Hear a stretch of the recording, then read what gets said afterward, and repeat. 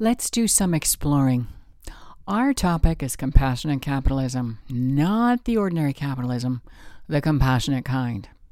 Does that sound like utopia? Strictly woo? Is it even possible?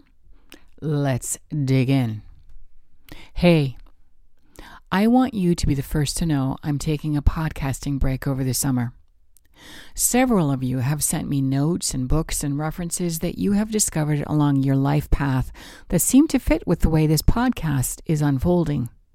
And for that, I am grateful, humbled, and thrilled to have captured a few of your brain cells with exploring compassionate capitalism. Remember way back when I said we would learn together?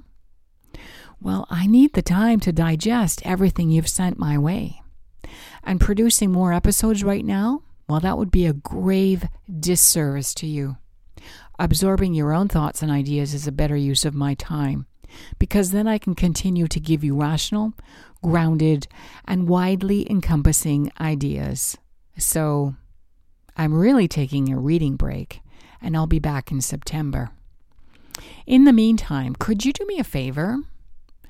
Would you share this podcast with your friends, family members, and colleagues who actually share your views about healing our planet, helping our people, and hefting our profit? Because, hey, sharing is caring.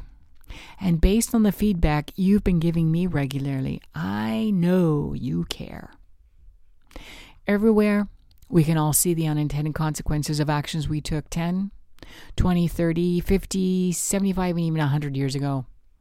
And if we could, we'd all ask for a do-over, wouldn't we? And we know that is not possible. The only thing we can do now is ask for a do-better. And that do-better must be in the highest good of all.